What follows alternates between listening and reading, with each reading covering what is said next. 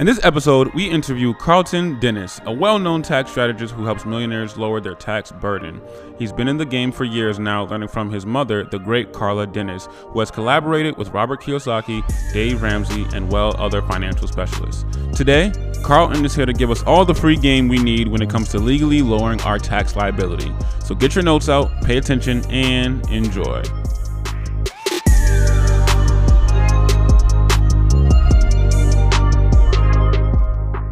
Gang, welcome back to the channel. Welcome back to the podcast. I am your host, Swaggy C, and I don't even want to do a long intro. We have a special guest in the building. He is one of the best tax strategists in the world. Ladies and gentlemen, Mr. Karlton Dennis, my guy.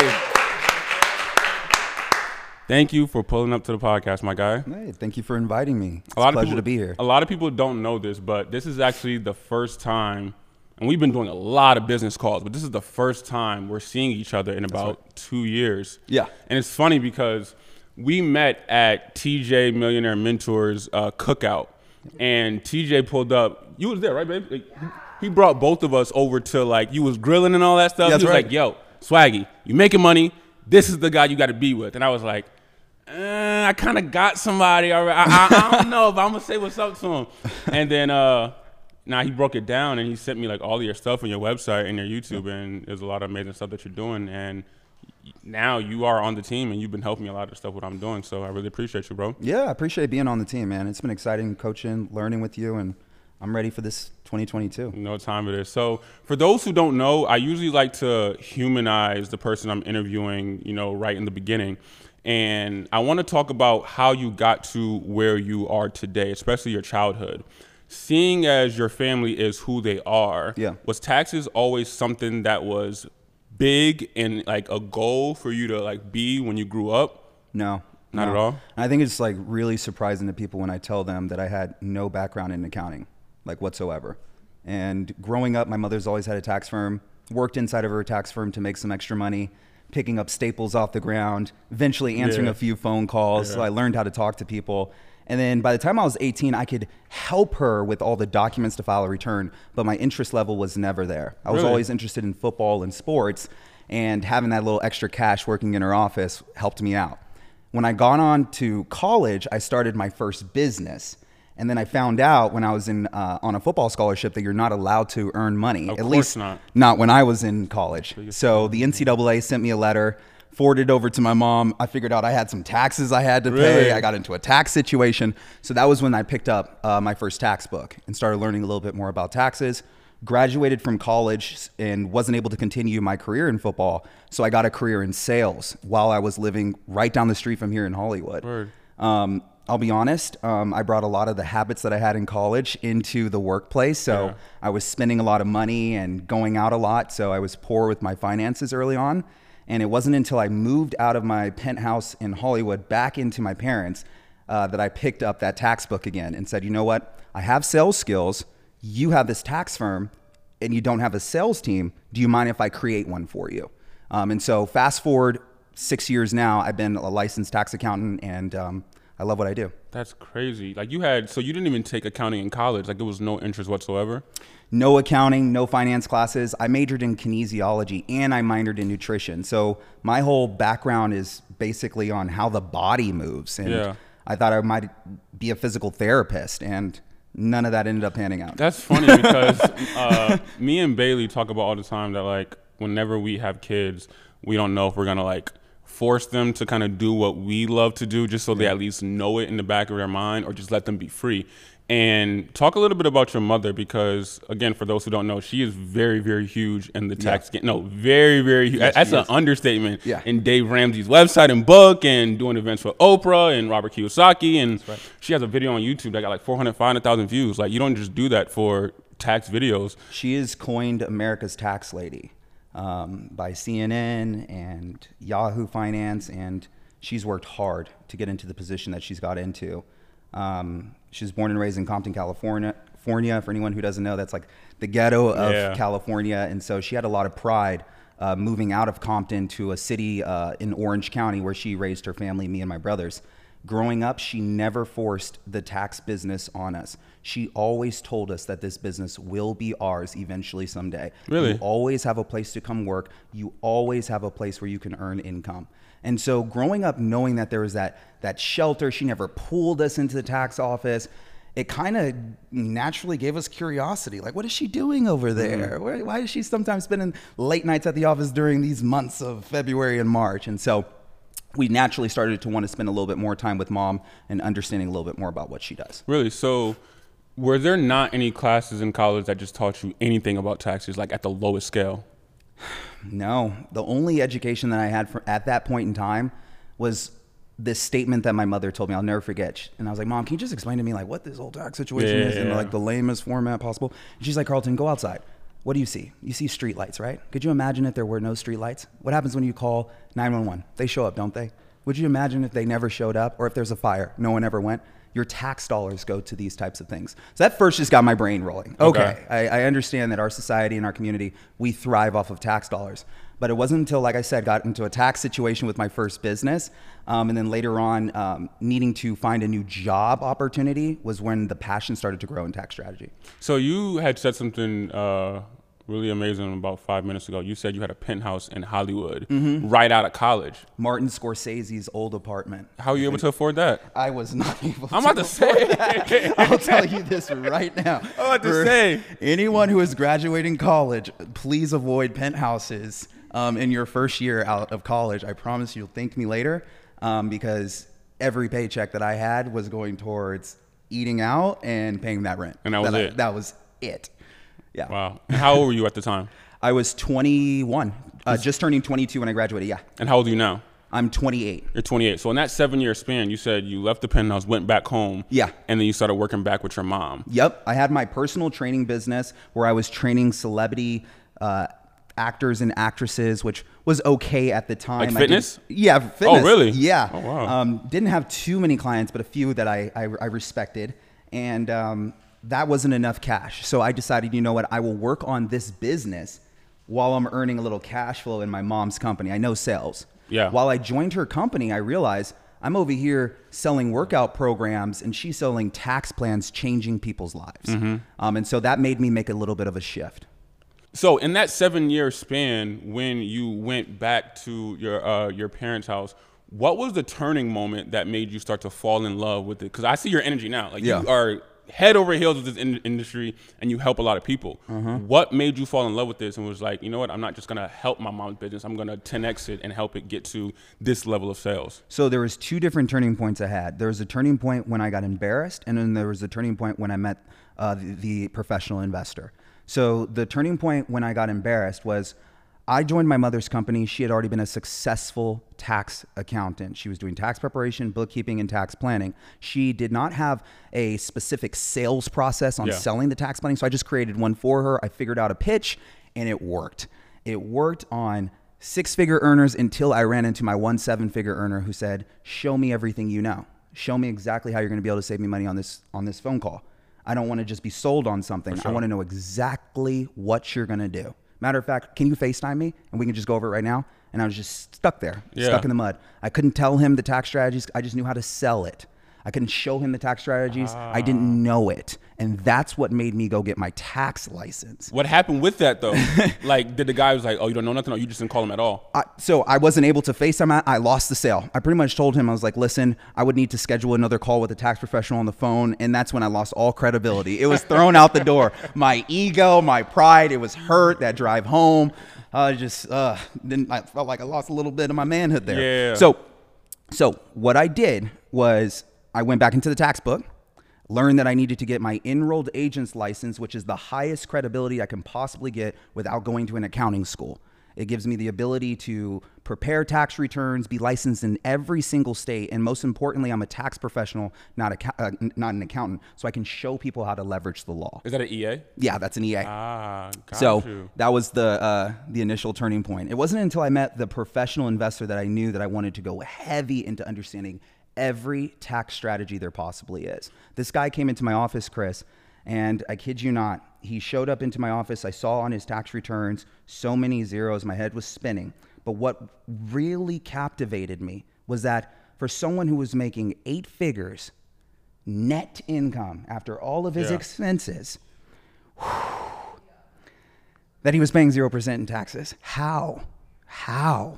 And I could not understand it. I couldn't. You're showing 10 million here, brother. But then on the tax liability line, it's saying 0. And then I ask you, how is your life going? He's like, Karlton, I don't even know what day of the week it is. That busy. Not that he's that busy. He has not worked. And it's because he had built such a big real estate portfolio that he was making $10 million passively, and he was paying 0% in taxes. When he left my office, he went to San Diego with his children and spent the rest of that week taking them to SeaWorld. It was a Tuesday, Chris. He didn't know what day it was. And that's what told me I need to understand. Wild, right? I need to understand real estate. I need to understand real estate, and I need to understand all the tax strategies around real estate, because this guy didn't start off as this professional investor. He probably worked for someone, maybe eventually started a business of investing, and then eventually he built up this portfolio where he can turn around and say, yeah, I'm making 10 million passively and not paying any taxes on it. So you know how hard it is to make 10 million passively? How long do you think it took him to get to that point? He was a middle-aged man. So I would say he was probably no older than 48 years old. But one thing that he did do was he partnered with other people. He didn't invest alone. So I saw the portfolio properties that he owned all himself. Most of them single-family homes, duplexes, and triplexes. Gotcha. A lot of them in the Los Angeles area, Altadena, and different places that you're probably familiar with. Really? But then he had this huge portfolio of syndication real estate, where he was pulling in all of these other investors because he's developed such a credibility in real estate, and said, how about I buy the property, I negotiate the loan, and you just give me your money, and I'll make us all cash, and I'll pay us all out, and I'll file the tax returns with whoever accountant I choose. Privately or mutual funds like Strategist? Yeah, so he had a joint venture, which is private, and then he had a 506B. So for anyone who's watching, 506B is a SEC regulated entity structure that you're establishing where you're crowdfunding money.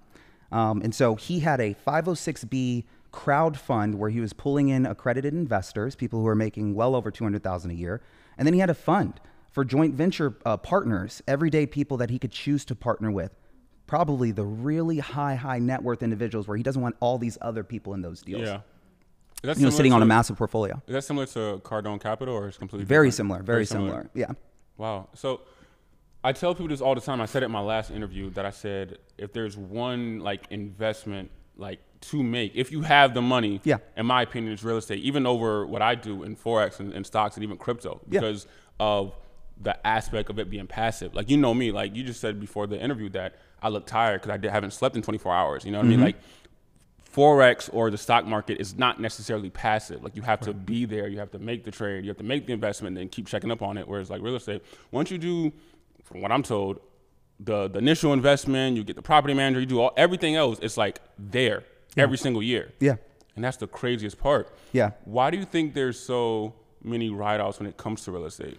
So you're buying such a big asset and you're becoming a partner with the government when you decide to turn that asset into a business asset. If I buy a property right now and I decide to live in it, I don't get depreciation. I don't get any real write-offs other than the interest on the loan that I'm paying and then the property taxes, which Donald Trump came in 2018 and slashed all those deductions. Yeah. So he really wanted more real estate investors. If you buy a property, which means you're probably using the L word, leverage, you're taking a loan out, the government realizes that you're using other people's money. You're using the government's money, the bank's money, and the banks are in partnership with the government. So if you're taking the bank's money and going and buying a property and then putting a tenant in there, you're creating new tax dollars. Boom, you stimulated the economy with the bank's money. Partner. And since you're a partner, we'll give you depreciation. You can now write off the entire building, even though you only put a 20% down payment or a 5% down payment or a 3.5% down payment. I'll allow you to write off the entire building. And that is why real estate is so awesome, because real estate goes up in value. You can borrow against real estate and cash out refinance and then accelerate depreciation. So is there like, is the reason all of that is passive and not taxed is because they're showing a loss on their tax returns, or no? That's correct. Okay, I'm just making sure. Okay. Just making sure. You know all about passive.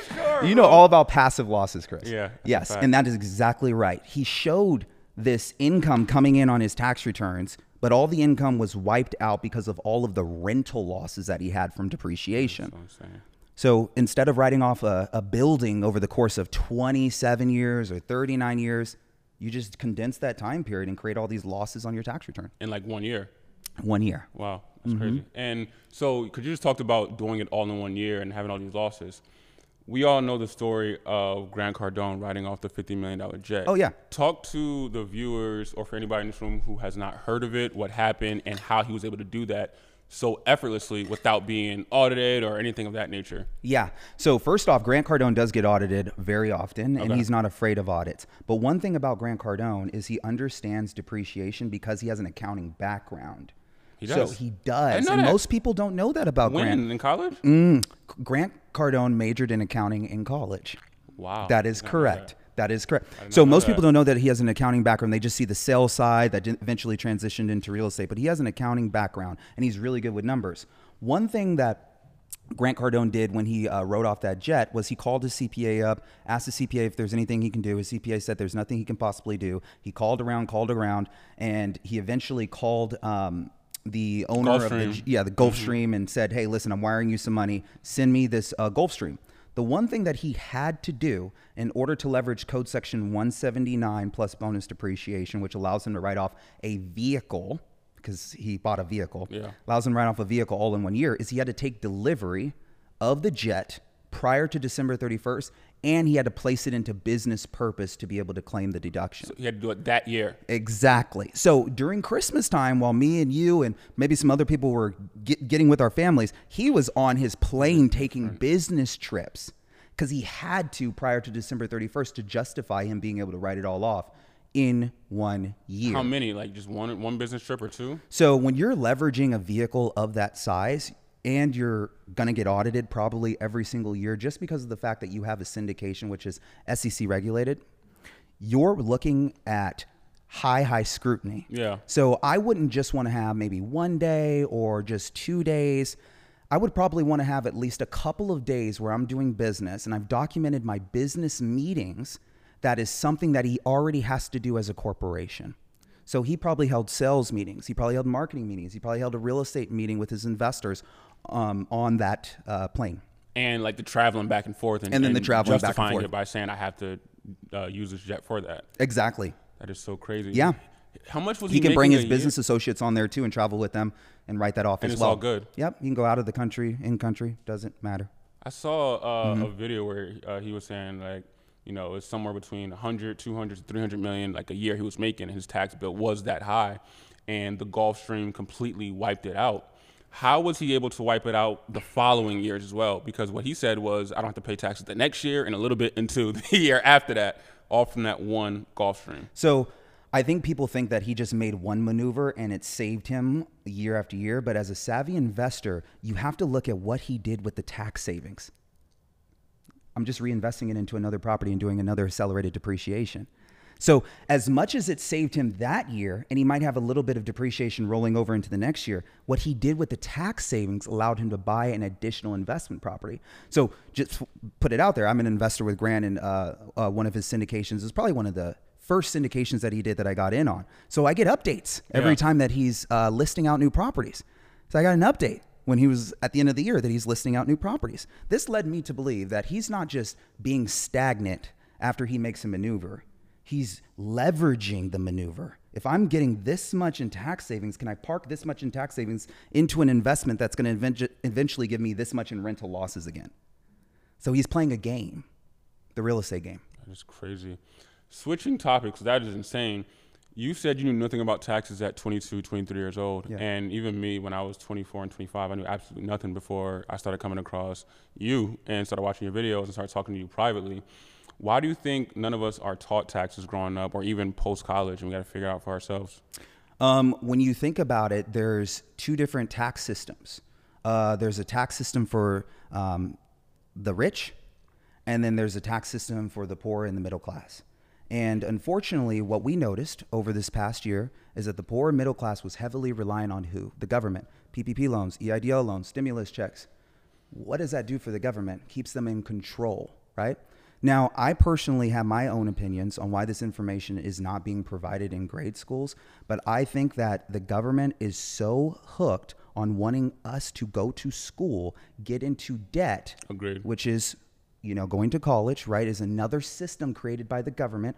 Oh, here's the student loan program, but you get to deduct student loan interest. Agreed. Only $1,500, Chris. Stupid. Okay, USC is $100,000 a year, right? So when you think about it, these are systems that the government has created to allow us to stay in debt, right? So we have the student loan program. What happens when I get out of college? Geez, I just want to get a high-paying job, Yep. right, and work hard. What am I working hard for? To eventually buy a home. And then what am I doing? I'm using the first-time home buyers program that was created by the government, which allows for me to only put 3.5% down. Now I'm taking on, 96.5% debt with student loan debt? And I've never was taught taxes in Ever. high school, grade school, money, finances, credit, debt. Who's in control here? So I look at the wealthy class, and I look at the wealthy class because of what they do for their youth. Mm-hmm. The wealthy educate the youth, which is why sometimes we don't always see the wealthy on all the sports teams. Of course. Sometimes they're in these other classrooms and doing the other things. And they're learning about things that maybe the middle class and the poor class just don't have access to. And are you talking about homeschooling or actually in school at the same time? I think while you're in school at the same time, you come home, getting those dinner table conversations, going on those family trips with your parents, being at their investment properties, and learning a whole different game than the person that is living in the primary residence and just showing up for dinner and sitting at the table doing homework for the next night. Wow.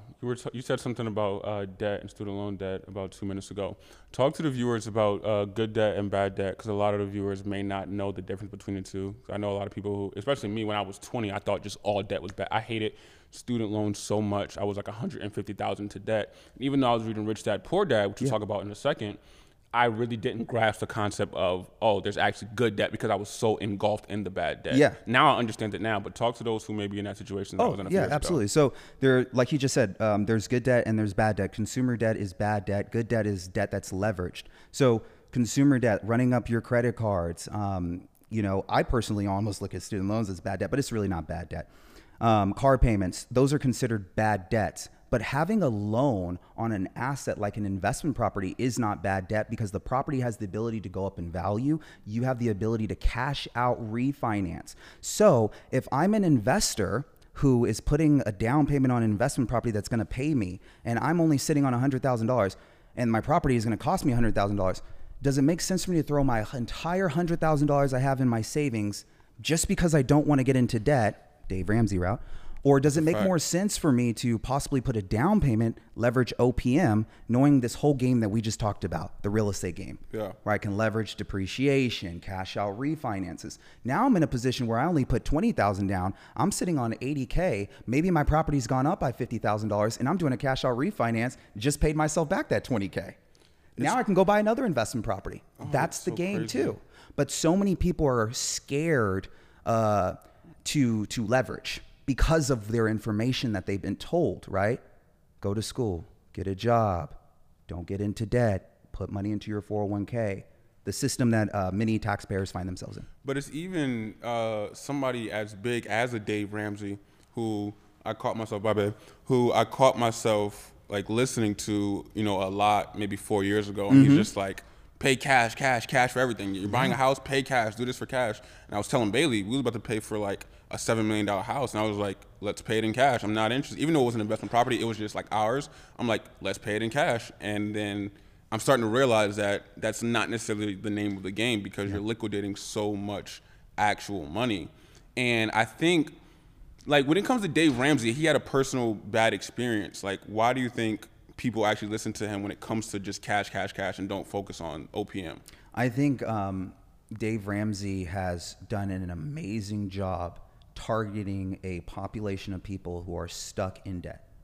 He has created what's called the Dave Ramsey 7 Baby Steps, where he shows people how to snowball by just starting off with saving up $1,000, then start off with your lowest debt ticket item, and then eventually go to your highest debt ticket item, and just continue to constantly pay things off. And then once you get to a place where you pay things off, you feel such a sense of satisfaction, and you almost want to continue to follow along those same teachings. I'll pay off my car now. I'll never pay for anything and leverage any loans anymore. I'll pay off my house now. And so a lot of people who follow Dave Ramsey's teachings and methods have adopted his mindset of never, ever leveraging or using debt. And unfortunately, there comes a cross point as an investor, as a taxpayer, where you start to make enough income, where you've handled your finances, you're responsible enough to where it does make sense for you to possibly take some leaps of faith and leverage good debt so you can start building your wealth even quicker.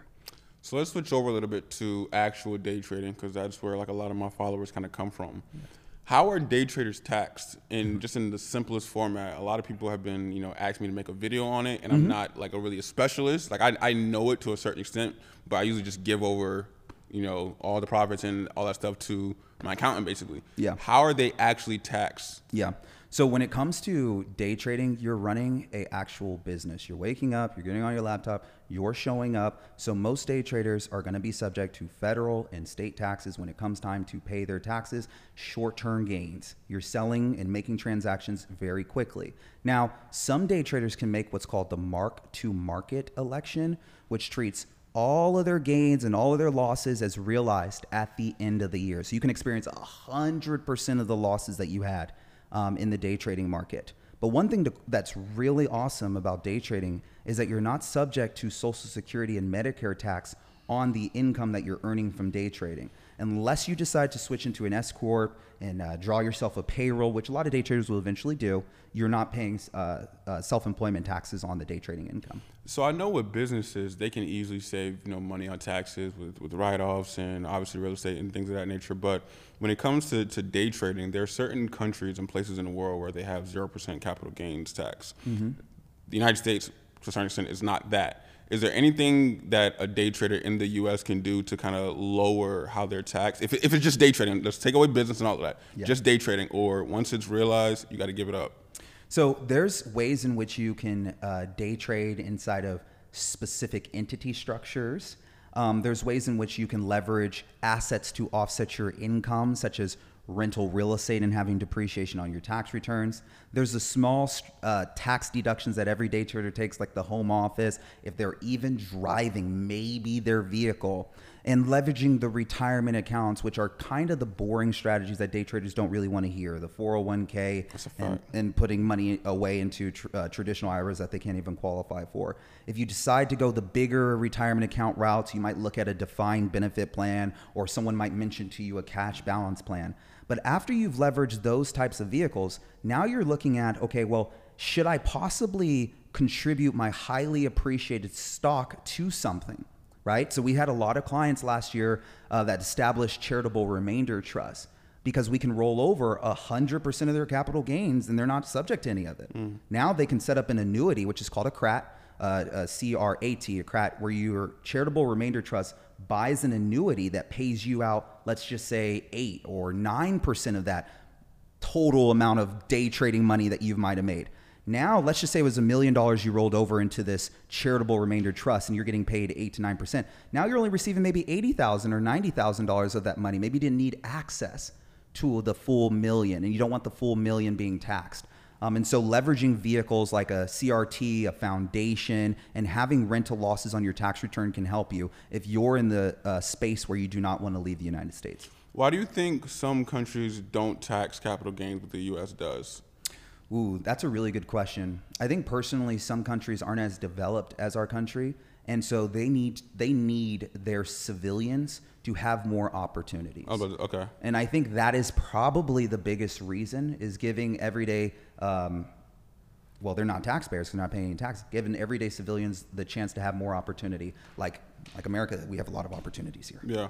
Yeah. So what is the talk? I'm going to continue on a little bit. I know Janet Yeller, what's her name, Yellen or Yeller? Yeller? Yeller. She proposed a tax on unrealized gains. I know it's not going to come to fruition. I know that was supposed to be for billionaires. Why was that even proposed? And do you think it would have trickled down to the everyday investor and day trader to tax unrealized gains? I don't think it would trickle down to the everyday day trader, because if you're making, like, let's just say over 400,000, you're technically in like the 1% of the United States taxpayers wealth-wise.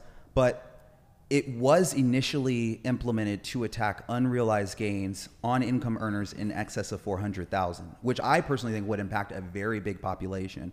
If that got passed, let's just say that got passed, can you imagine the deterioration of the stock market, because so many people would be looking for other ways to invest other than always having their money being taxed, whether they pulled it out or not. And so I don't think that will ever get approved, but it's not to say that it could be proposed again. Yeah. So going into like a personal question, do you think taxes are way too high right now in America, or it doesn't matter to you because you know how to not get around the system, but per se get around the system? So personally, I think that the Tax Cuts Jobs Act, which was another enactment that Trump made in 2018, it hurt some taxpayers, but then it helped a lot of taxpayers. But the one thing that he did do was he put out enough information to show you how to use some of his tax changes to avoid taxes. So one of the things that was a part of the Tax Cuts Jobs Act was Donald Trump doubled the standard deduction, right? The standard deduction at the time was $6,000 and he doubled it to $12,000. So for someone who was single like myself at the time, that gave me double the standard deduction of just being a normal W-2 taxpayer. But what he did for business owners was he gave business owners a 20% business income deduction on all flow-through income that you don't personally pay yourself. That was huge. We've seen more business owners than we have ever seen. And most importantly, the one deduction that every TikToker wants to talk about is if you have a vehicle that's over 6,000 pounds. He increased the bonus depreciation from 50% to 100%. How many G-Wagons do you see driving down here? A lot, of course. Hey, do you think most of those G-Wagon drivers are business owners, or do you think they're employees? Well, they're probably business owners, right? They probably spent the money to write the vehicle off. Course. And so when you think about it, it creates more tax dollars, more vehicles, more tax dollars being collected. So I personally think the tax was lowered from 39% to 37%. Corporate tax was lowered from 35% to 21%. I think the taxes are right where they need to be. I don't want to see them go any higher. I'm about to say, do you think they're going to switch? I was like, I don't want to see them go any higher. I don't really want to see them go any lower. I think they're right where they need to be currently. What's crazy is one of my favorite stories when it comes to taxes is back in the 40s when they were in wars, the federal tax was in the 90 percentile, which is insane to think that 90% of your money was going right to the government. And I heard the story that Ronald Reagan was an actor and he was getting taxed all type of crazy, and he stopped being an actor and went into politics. And Franklin Roosevelt was trying to propose a top federal tax rate of 100%, but it ended up going to 94%. He proposed that no individual should have more than $25,000 in take-home money. Long story short, Ronald Reagan becomes president, and it goes from that top percentile all the way to 28%. Yep, the Tax Reform Act, which 1984. Is insane that he just dropped it that dramatically. Yeah. Do you think we'll get a president like Trump and Reagan in the future who's so business-oriented, or I don't know if Reagan was business-oriented, it's more so take-home tax-oriented, where they drop it Reagan again? did some good things. He also got rid of some major loopholes. So he's the one who created the passive activity loss rules. So just put that out there. A lot of the loopholes that real estate investors used to have, and I'm talking about normal W-2 employees who wanted to offset their W-2 income, he came in and swooped down. The reason why is because the United States did a census report and they audited taxpayers who were making in excess of $250,000. Of those taxpayers, 11% of taxpayers were paying less than 10% in tax. That is a very big number. And they found out, auditing all these W-2 taxpayers' tax returns, that a lot of these W-2 taxpayers were just parking their money into real estate. They weren't even managing the real estate. It was just passive. I had it managed by someone else. I could leverage all the depreciation. If I'm a doctor, a lawyer, a chiropractor, a surgeon making $300,000, $400,000 a year, I'm not paying any taxes on my W-2 income. That was a loophole.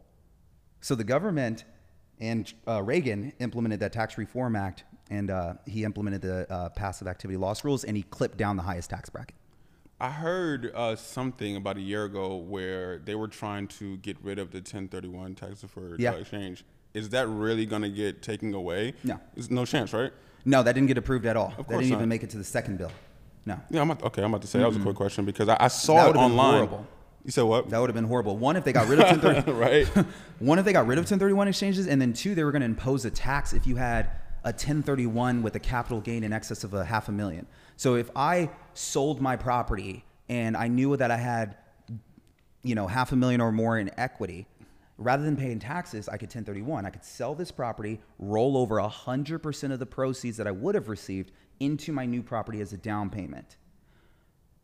What Biden wanted to do, he wanted to say, okay, well, if you have more than $500,000, I want to put like a 39% tax on it. That would have been bad, bro. Real estate investors wouldn't 1031. Of course they not. just hold on to their assets and just borrow against them. Yeah. There's always a way for investors. So let's go back to the beginning. Let's talk about your business for a second. Tell the people what you currently do right now for your business and how it's going. Yeah, so Carla Dennis & Associates is our flagship tax and accounting company. So I do a lot of consulting for clients who are high net worth individuals.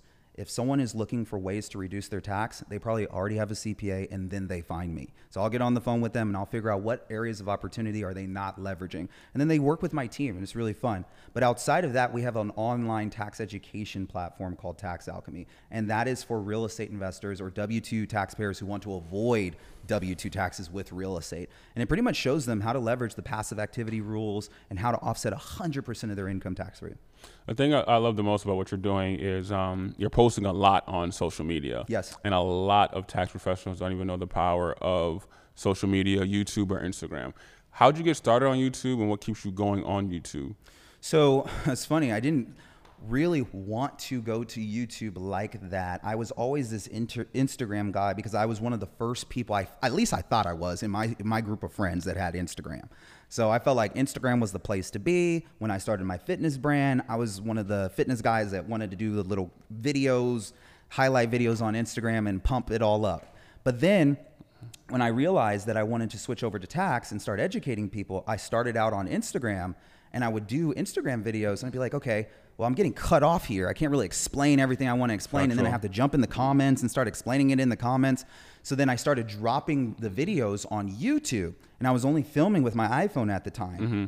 It wasn't until I didn't even know YouTube allowed you to comment. It wasn't until I started reading down in the comments, they were like, dude, buy a camera, get some film equipment, look at some lights.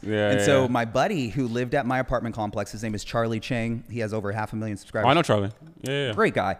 He was like, yeah, dude, I'll come over, look at your spot and see what you need.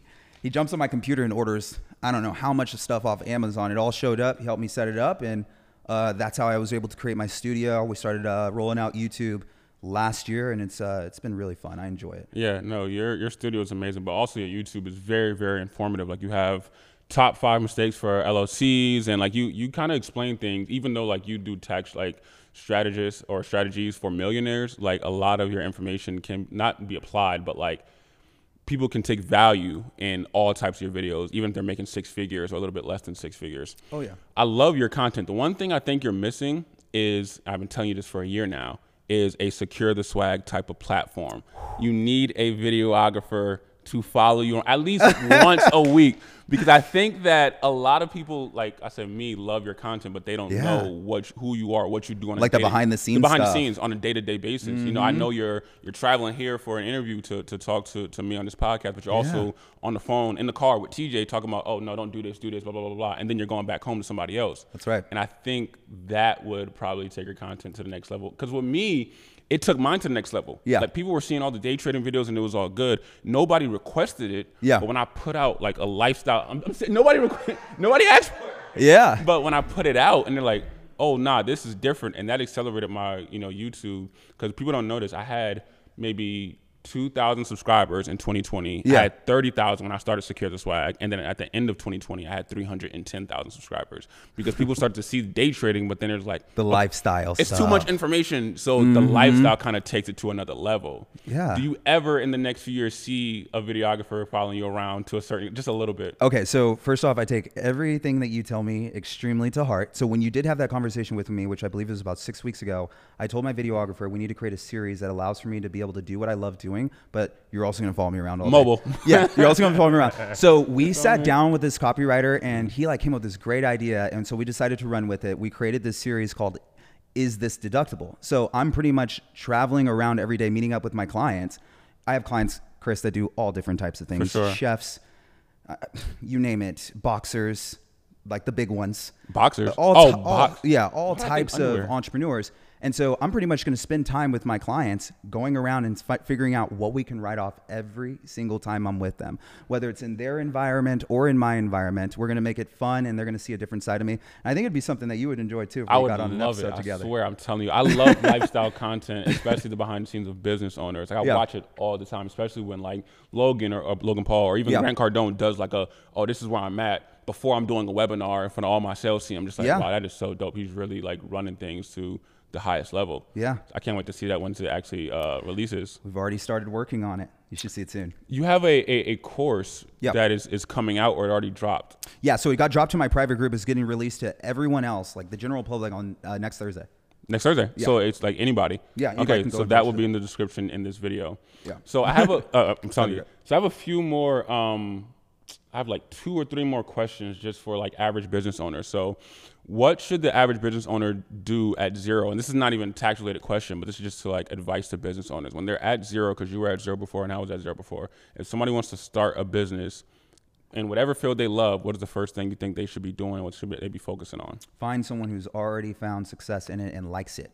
That is the number one thing. I was not going to go hard in this whole tax strategy thing if I didn't already see somebody enjoying it. My mother loves what she does, right? And she has the ability to control her time. And that was the one thing that I really wanted, a position that fulfilled me, where I was giving and I was helping others, but had the ability to control my time.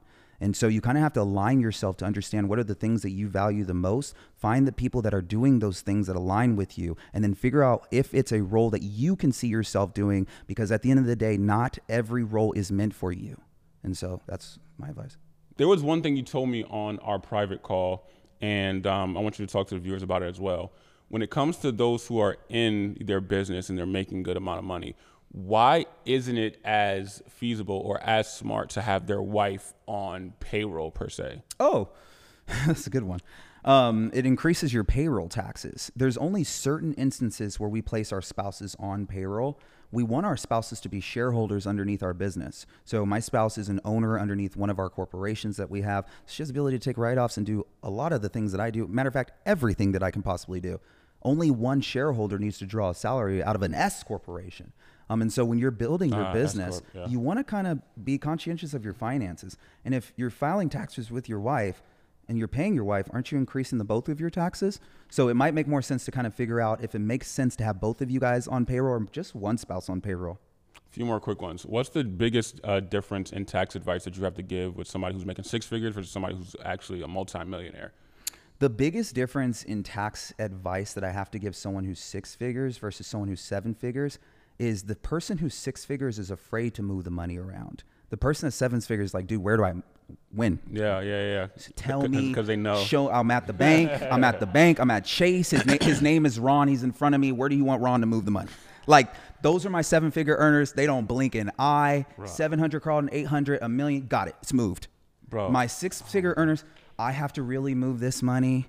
Are you sure? Hey, man, do you want to give it to the government? Or you just want to park it somewhere where I'm telling you to park it? So I think that's the biggest thing with the 6 figures earners is adopting the fact that they're actually doing tax strategies. Whereas the 7-figure earners realizes, okay, there's a bigger game. I was just waiting to play it. It's so funny because I remember that story so vividly about where to park the money because we had a conversation. I don't know if you remember last year. Not last year, 2021, 2020. Never forget. It was December 31st, and we had to move close to $500,000 to a certain place. It was like a little more than that. A little more than that, right? Yeah. And I don't remember. It was long ago. And I'm sitting in the bank stressing because there's a long line and it closes at 5. It's like 3:30. And if I don't do this by 5, it's going to be New Year's and it's over for that money. And I was calling you 10 times over, blowing you up on New Year's Eve. Yo, they said this, they said that, they said that. And then we got the money moved over, but I know how stressful it is. I was like, tell them this, tell them that. Yeah, it was crazy. That was awesome. Yeah, no. Karlton, I don't like being in those situations. I hate it. It's like being like helicoptered into the emergency room. I'd rather you come in through like the doors where my nurses are. You could sit down and give you a glass of water. Oh, it's like you're held hostage. Bro, you were held hostage because I knew you was wifey and all that stuff. I'm just like, bro, answer the phone. I'll call you 5 times. I don't care. I'm not paying this much money. And I'm always going to be there too. Yeah, I definitely appreciate it. Karlton, it was amazing to have you here. One last quick question. What is your favorite tax book to give to the average person who wants to learn more about it? My favorite tax book it comes from Robert Kiyosaki and Tom Wheelwright, two people who saved me when I was in college. I found their book and started reading it before I had access to all of my mother's content, which is just baffling in itself how much information that she has. But the book is called Tax-Free Wealth, second edition. And I definitely recommend getting it both in the Audible and in the physical version, because once you listen to it, which I do recommend listening first because it's hard to read a tax book. So I recommend listening first and listening how you hear stories. Then you can go to the tax book and say, oh, okay, this makes sense. Let me highlight this. This makes sense. Let me highlight this. And now I understand how people are building wealth, leveraging the tax system. That's how I felt with Tax-Free Wealth when I first read it. Even Rich Dad, Poor Dad and Cash Flow Quadrant, when they were saying a bunch of different things. And it's like, when I first read it at 18, 19 years old, I didn't know what the hell they were talking about. And then I reread it at 23, 24, 25, and every single word made perfect sense. So I do think people need to take their time when they read certain things. Without a doubt, it is so powerful to get into the books. I think personally, most people have everything that they need right in a book. It's just whether or not you're going to be disciplined enough to actually do it. Oh, 100%. 100%. My advice to everybody is that, like, I'm not saying anybody can be a millionaire, but like, I have a library in that room with over 300 books. I swear, anybody can go in there and take the next 10 years and read them all and actually try to apply it, and they can make 6 figures or 7 figures. It's just the discipline, the consistency that is hard to follow. Full-heartedly. Karlton, I appreciate you coming through. Anybody have any more questions for Karlton, or is he good? You're free to go, my guy. Oh, man. Appreciate having me on. My guy, before we cut the cameras off, tell my followers where they can find you at so they can reach out to you. Yeah, guys, you can follow me at Karlton Dennis with a K everywhere. I'm on YouTube, podcasts, Instagram, TikTok, anything that you can have a camera associated with it. I'm probably there. I'd love to see you, and I'd love to connect with you, and we'd love to help you build a tax plan. My man. Guys, thank you for tuning in for another week, and we will see you guys next week. Gang. Bow. Good job, team. My guy. Nice.